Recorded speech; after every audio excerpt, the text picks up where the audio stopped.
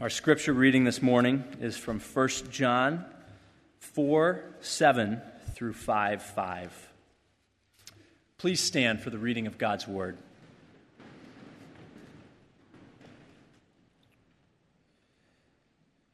Beloved, let us love one another, for love is from God, and whoever loves has been born of God and knows God. Anyone who does not love does not know God, because God is love.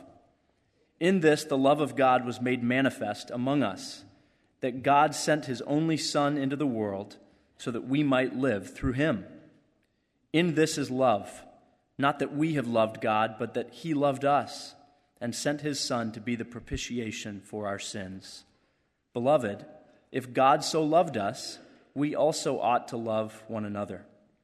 No one has ever seen God. If we love one another, God abides in us, and his love is perfected in us. By this we know that we abide in him, and he in us, because he has given us of his Spirit.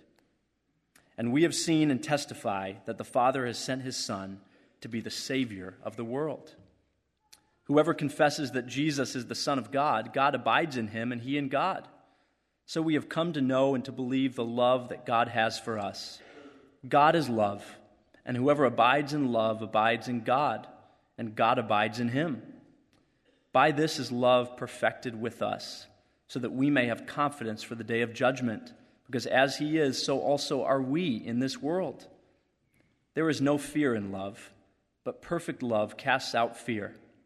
For fear has to do with punishment, and whoever fears has not been perfected in love. We love because he first loved us. If anyone says, I love God, and hates his brother, he is a liar. For he who does not love his brother whom he has seen cannot love God whom he has not seen. And this commandment we have from him: whoever loves God must also love his brother. Everyone who believes that Jesus is the Christ has been born of God, and everyone who loves the Father loves whomever has been born of him. By this we know that we love the children of God, when we love God and obey his commandments. For this is the love of God, that we keep his commandments, and his commandments are not burdensome. For everyone who has been born of God overcomes the world, and this is the victory that has overcome the world, our faith. Who is it that overcomes the world, except the one who believes that Jesus is the Son of God? This is God's word.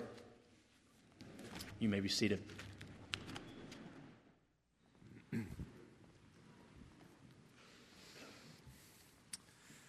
Well, good morning. How was your Thanksgiving? It's good. Preaching at 8 o'clock, it felt like I was preaching to a lot of people who were still recovering from Thanksgiving dinner. I don't know whether you feel like that as well. Perhaps you do.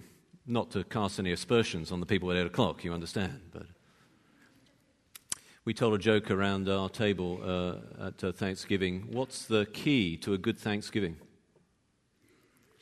Turkey. Isn't that terrible? You are here. You're awake. Good. Well, it was wonderful to see the men do the quartet earlier. Wasn't that a great thing? And it was a good reminder that we do have this conference coming up that Steve also gave testimony to. It's coming up in January, and D.A. Carson will be preaching.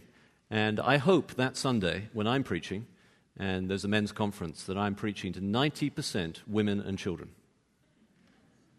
And it really is a remarkable opportunity, and I would encourage you to sign up today, if you can, or at least in the next few days, if you are male, for the men's conference. Well, we're coming now to God's Word.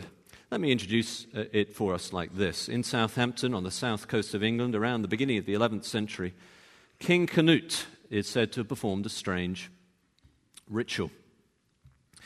With his courtiers surrounding him, he went down to the sea coast, and he sat on his royal throne, and he commanded the waves and the tide to turn back. Of course, nothing happened. And historians debate whether this actually took place or not. Some people think it did. And if it did, some historians think that Canute may have designed this sort of visual illustration to make a point to his rather overly enthusiastic supporters who are acclaiming him in godlike terms. The point was that he was human. There are things that he could not do, and he could not turn the tide. Well, turning the tide back is a hard thing to do. But overcoming the world is even more difficult. It's one thing for John to say, you can overcome the world. It's another thing to actually do it. It's one thing to command that the world be overcome. It's another thing to see the tide turn in our world today. You can dream of victory, but it's not as easy as actually achieving it in the harsh reality of everyday life. Not every story ends, they lived happily ever after, in the real world. How do we overcome the world in practice? There are many people out there who are offering different solutions to this conundrum for the church today. There are personal solutions people offer for personal battles. There are financial solutions that people offer to financial situations. And there are family solutions that people offer to family disputes. How do you get a family to get along? Lots of different solutions. Some people say discipline is the solution. You can overcome all the world, all these difficult things, if you set the right goals and you just discipline yourself to achieve them. Smart goals, realistic goals. Other people say, no, the solution is community. The real thing you've got to do is surround yourself with like-minded people and people who hold to good spiritual values, nurturing people, people who inject energy rather than detract energy. That kind of community, you will find that we will begin to overcome the world. Of course, there are people who say simply do not bother, just go with the flow, take life easy. And then there are people who say the solution is politics or education, or perhaps most commonly I find these days in Christian circles, the solution is to find people who can influence other people and influence them, and therefore you will change the world. The way to overcome the world is to influence people of influence, whether they have cultural or political or financial influence, and by that means we will turn the tide. We will be like King Canute, yet successful. One book that I read that was making this kind of argument had an unintentionally amusing moment in the course of the writing. After about 100 pages or more of saying that the way to overcome the world is to influence the movers and shakers of the world, the people of power and influence, it then changed tack a little bit to give a number of examples from history that was meant to prove that point, that the way to overcome the world was to influence people who had influence. And it was unintentionally amusing when it began this new section with a stable, a carpenter, and his 12 nobodies that he called disciples.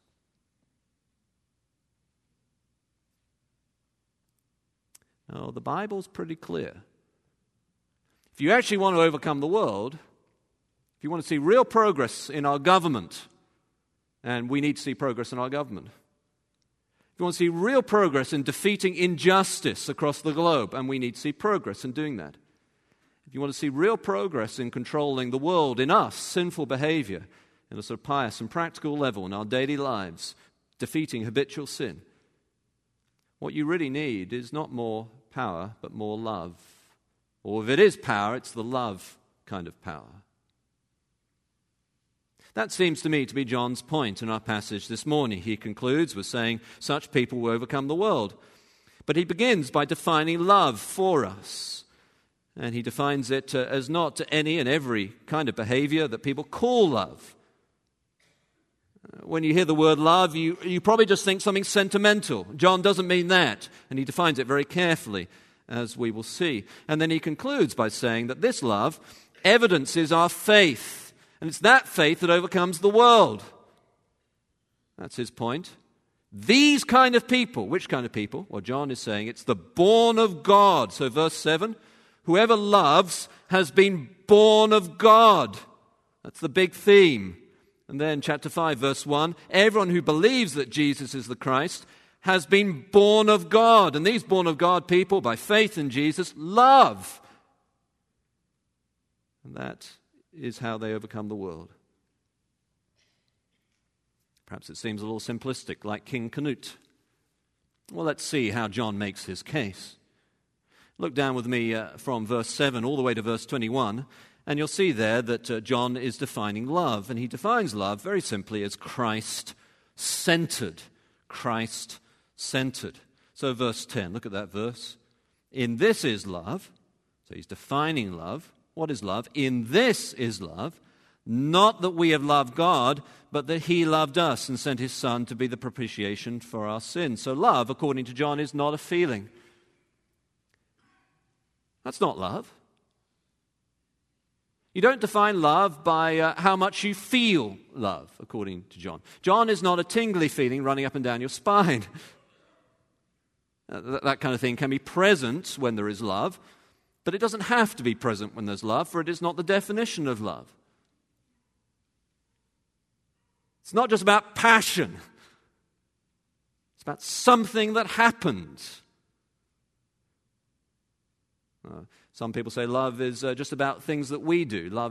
But John is not saying that either. It's not only about our love for God in the end. No, we only love because he first loved us, verse 19. So he doesn't find love by things that we do. He defines love by something that God has done. Love is defined by the event of Calvary. Love is who God is. He says that in a couple of places here famously. God is love. Well, what does that mean, John? Well, he tells us it is expressed in God's self-giving sacrifice for our sins. The propitiation, the wrath-bearing sacrifice. Now, that's the big point from verse 7 all the way to verse 21. And he makes it over and over again in a number of different ways and applies it in a number of different ways. Let me show you how he brings it down to earth. So he begins with, beloved, love one another. Well, why should we love one another? It's very easy to say, let's love each other in church. But how? Well, why? Because love is from God. So anyone who is born of God loves. He's defining love. It's not just an exhortation, this passage.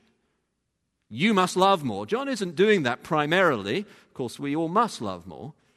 But John is primarily defining love. Love is from God. Well, why is that, John? Because God is love. He's defining love. What does that mean, John? It means he loved us and sent his Son to be the propitiation for our sins. So John is going round and round again on this central point of defining love as Christ-centered. And so he says, if that's how God loved us, if that's what love is, verse 11, we also ought to love one another. Well, he does want us to love one another. Once we've understood what love is, once we have the right definition in our minds and the power of God, having been born of God, then let us love one another like this. He's defining love. And it's so important. You see, how do you know when you're loved? How do you know when someone really loves you? Well, if this definition is correct, the way you know that you're really loved, well, ultimately, it's because someone forgives you.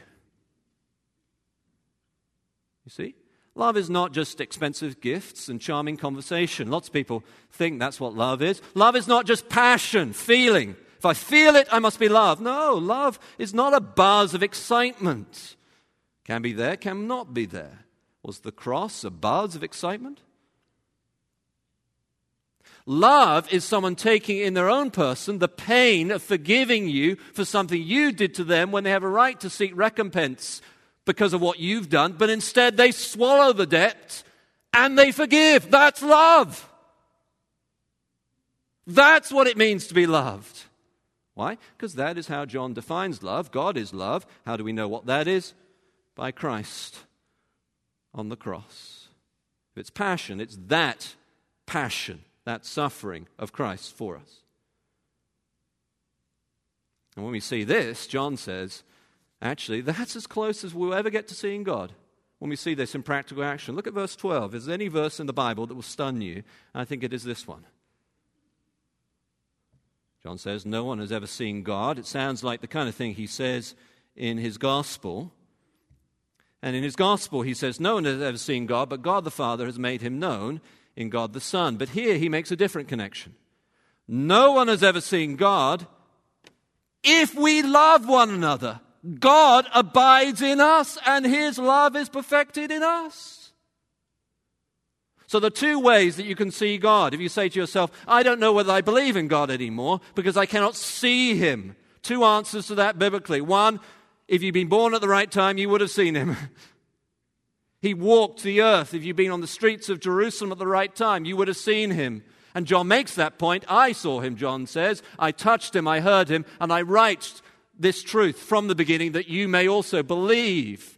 So there's that answer. Then there's this answer, which is, if you come to church and you see people forgive each other,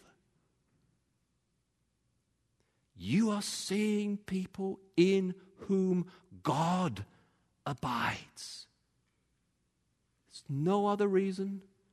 There can be no other explanation. Only those who have experienced Calvary can love like Calvary. And so if you see Christians who are not getting along and will not forgive each other, it's because they do not realize how much they have been forgiven.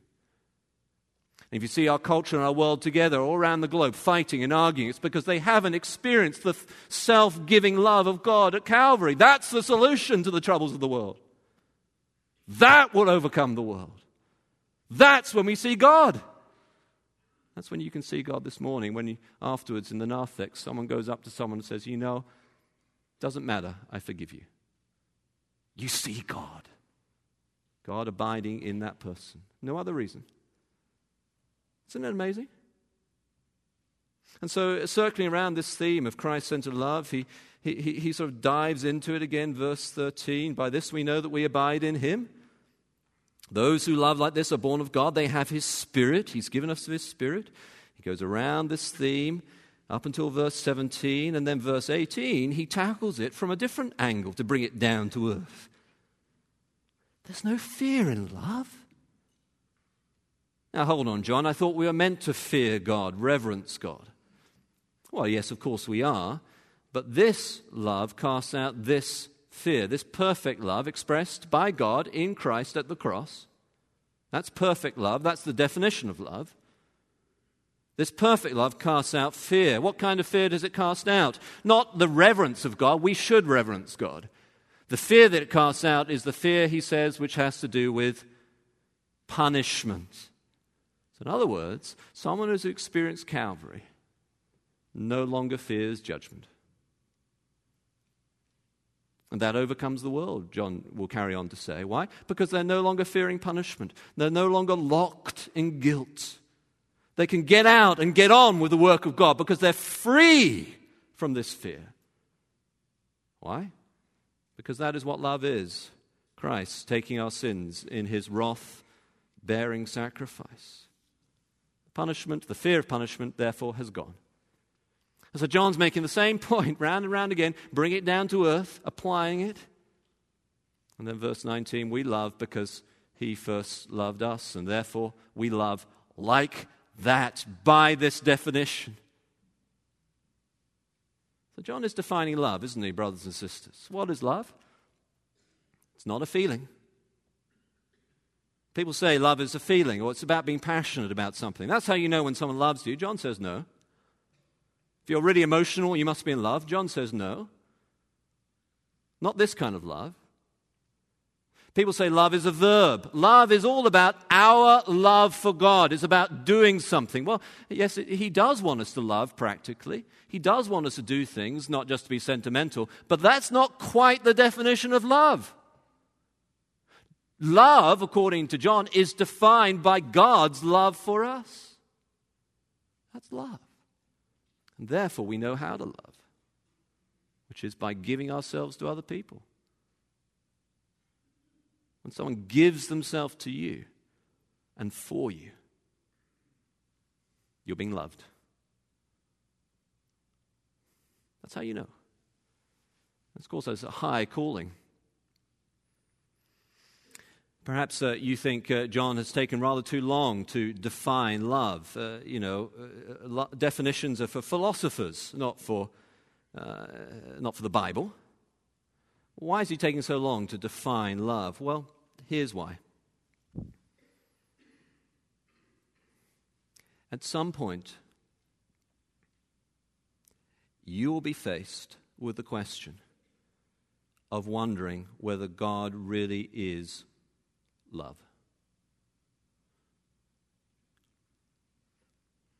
Perhaps you'll know he's all-powerful. but you won't know whether he is really love, there would have been an accident, or a harsh word spoken maliciously by someone who claims to be speaking for God, or ministry with which you have been involved just goes down the drain, and you wonder, how can God love you as he called you to that ministry that seems like it's failing? Or even something more terrible and traumatic. And I know that because I face such questions myself. And I also know it because as a pastor, I have talked to many people who have faced such questions. And if at that point your definition of love is drawn solely from being excited, is drawn solely from sentimental songs, or drawn solely from personal achievement, this is how I know how much God loves me, because all the things I've done for God. If that is the definition, you will struggle to find an answer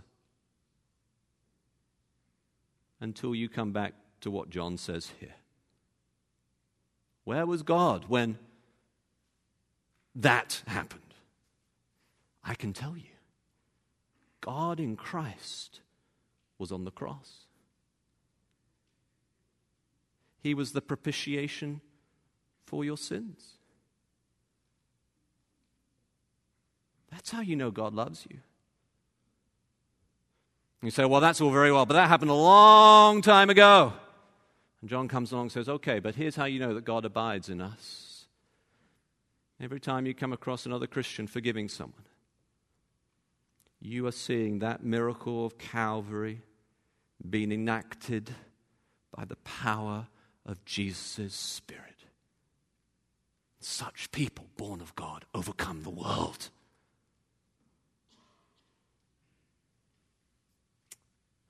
Well, how is that the case? Well, having defined love in verses 7 through to 21, he now explains why it is that these people, born of God by faith in Jesus, evidenced by their Christ-centered love, overcome the world. This is the first 5 verses of chapter 5. It's the same theme, but he's now explaining how it is that they overcome the world.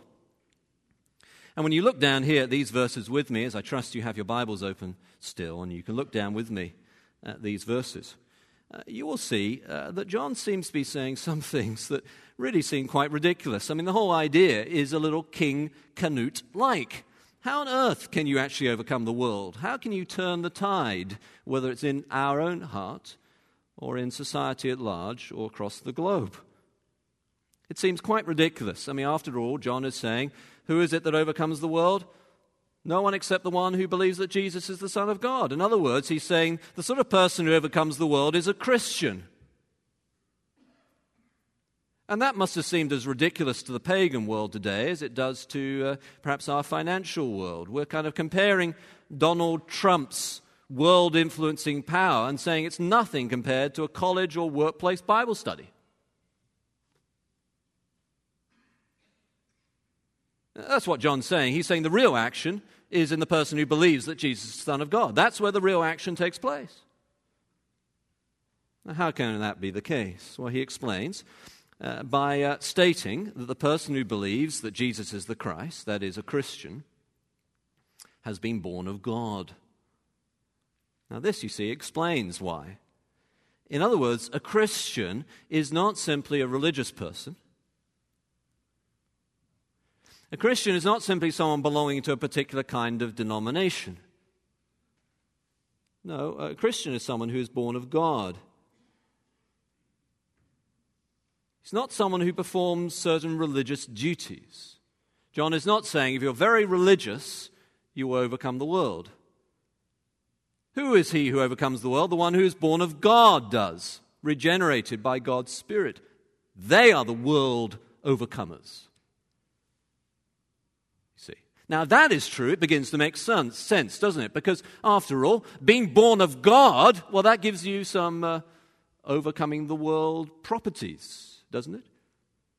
And Jesus Christ and his death on the cross and risen and ascended, as we said in our confession of faith earlier in the service, by faith in him who has overcome the world, we're connected in some way, and so that begins to make sense.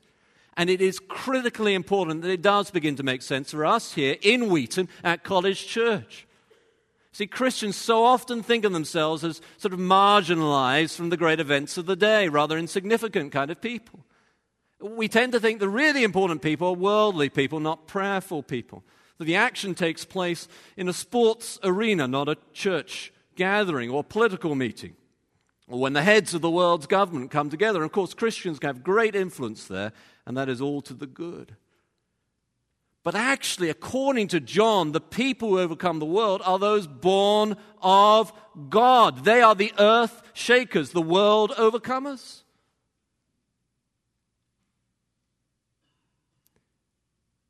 You could say it begins to look like God was right all along. A stable, a carpenter, a cross. 12 nobodies called disciples. A church on the Sunday after Thanksgiving.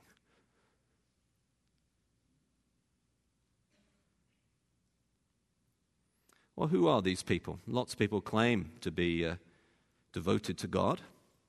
They're born of God. Well, what does that mean, John? Well, he tells us everyone who loves the Father loves whoever's been born of him. The logic there is clear. The born of God love the one who gave them birth and love others who are given birth by God too. That's what John is saying.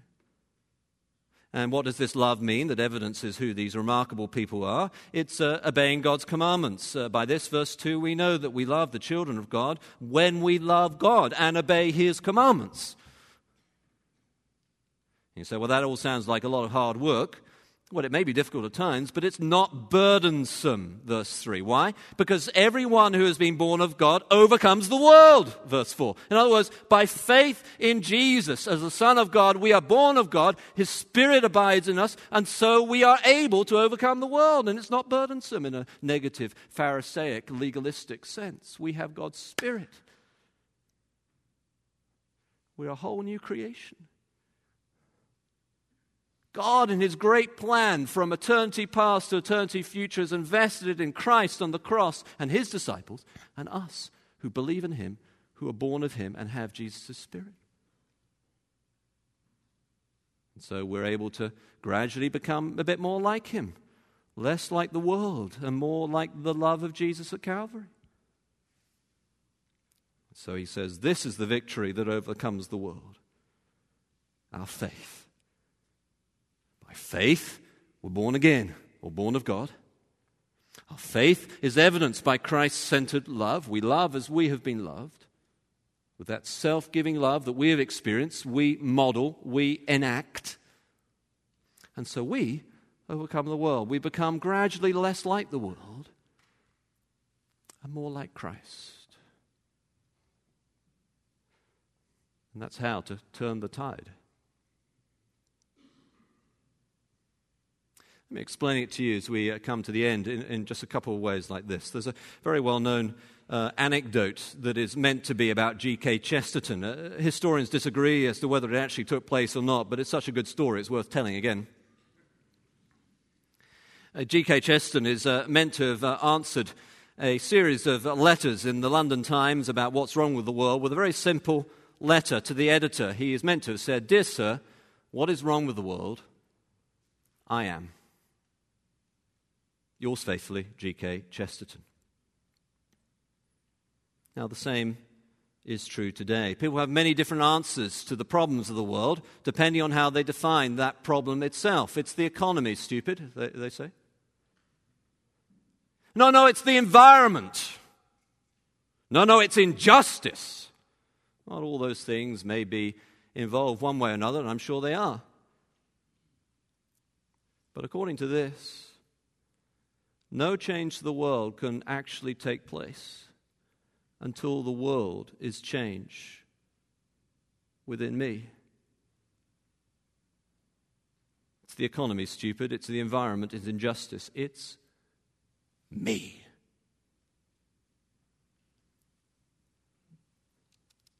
Now, I wonder whether you can accept that this morning. I wonder whether you can accept that in order for us to see our world, our society, our country changed for the better, it must start with this new birth. Now, we can engage in all sorts of debates about the problems of the world, and I enjoy them as much as the next man or woman, and we can discuss all the solutions that we can think of until night falls, and those can be fun to do as well. John is saying it's all pointless until we are born of God. And until the born of God love like Christ loved us. See, here's the other side of the conclusion. See, perhaps like many Christians, your difficulty is not so much that you think too much of yourself and think someone else is always to blame and it's never your fault, but you think too little of yourself as now someone who is born of God. If we're not prideful, we're despondent. And perhaps the two are more closely related failings than we care to admit. But listen to John. Who is it that overcomes the world? The one who believes that Jesus is the Son of God. You say, what does that mean? It means if you are really and truly a Christian, you are no longer just what is wrong with the world. You have God's Spirit. You are born of God. And if you love as He loved us, as John is encouraging us to do by this definition of love, if you love as Jesus has loved us, you are part of God's plan for overcoming the world at home, at work, at college, in your own heart. You're no longer just saying, what's wrong with the world? It's me. No, as a Christian you say, who will overcome the evil in the world? By God's love, because of Christ's victory. I am born of God.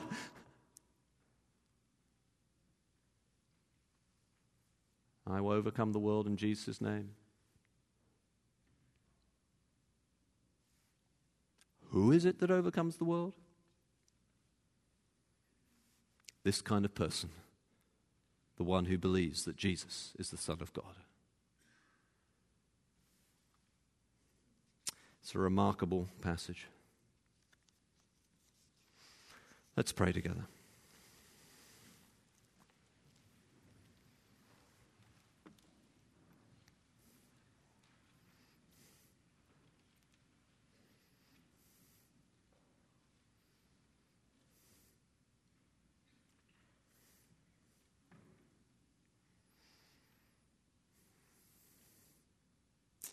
Father, perhaps there are some people here this morning who have devoted much of their lives to turning the tide.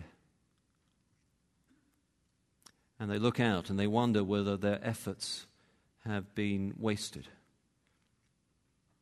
I pray, Father, that this morning you would give such people an insight into the world overcoming love that was expressed, that is found in God, you yourself, and was expressed in Jesus at the cross. Would you open their eyes to the impact that Christians have at home, at work, in government? And so give such people fresh enthusiasm for the work of Christ.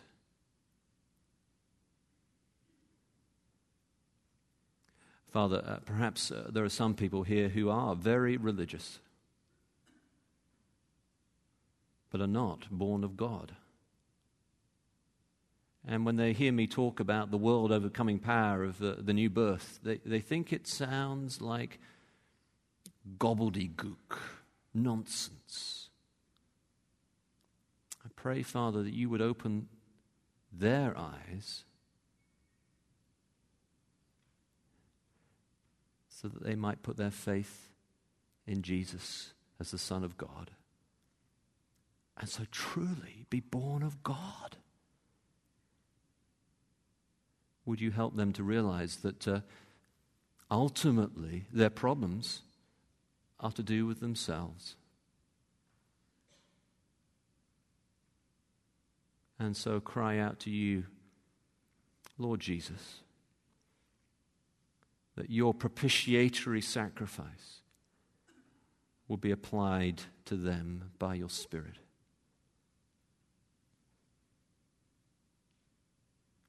In either case, Father, I pray that your word here would bear much fruit and the tide would turn. In the name of Jesus, amen.